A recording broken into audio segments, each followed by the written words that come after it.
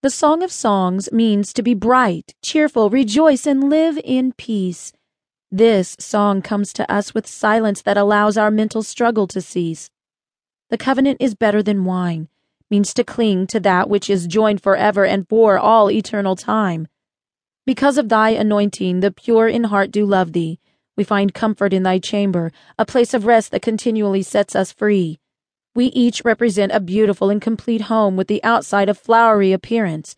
We have grown up with the kids nipping at our heels, so God gave gifts to us to keep our perseverance. Tell us, O thou whom our soul loveth, where thou feedest and make thy flocks to rest at noon. For why should we be as those that turneth aside by the flocks of thy enemies and find ourselves living in doom? O thou fairest among all, go thy way, but remain in the rear, so you may feed thy children with the word of God, keeping them constantly ready and near. In the meridian of time, the head appeared. We are the rest of his body and move with peace and with strength. As we go about our work, we raise the standard, touching pole to pole. We represent his 10th. The borders of thy kingdom are finished with compassion and mercy. Behold! The King Physician doth know the smell of his children, Gentile and Jew as merged, creating one consecrated fold. The cleansing of body and spirit occurs when we are at complete rest. We do not dream, nor are we restless, but visit our home above where we are his genuine guest. What is a cluster of camphor, if not a redemption price, our cover? Does this sound like true love coming from our spiritual brother? Our discerning eyes remain merciful and opened wide, that we may see each other in the garden again, refreshed, restored, and with all the rest that do not hide.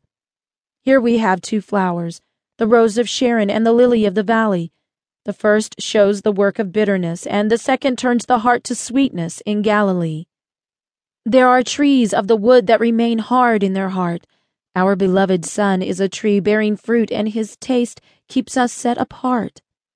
The marriage supper is prepared with God's kingdom full of anxious guests. His left hand pushes the kids into outer darkness, and his right hand gathers his sheep with a loving caress.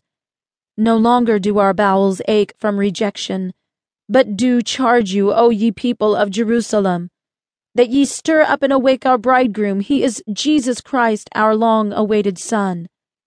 The voice of truth and love. Behold, he cometh leaping upon the mountains, skipping upon the hills. It is time that he makes the second appearance. This is his Father's will. And so he speaks to us in a gentle way. Rise up, my fair ones, and come away, for lo, the winter is past, the rain is over and gone. This day is called today.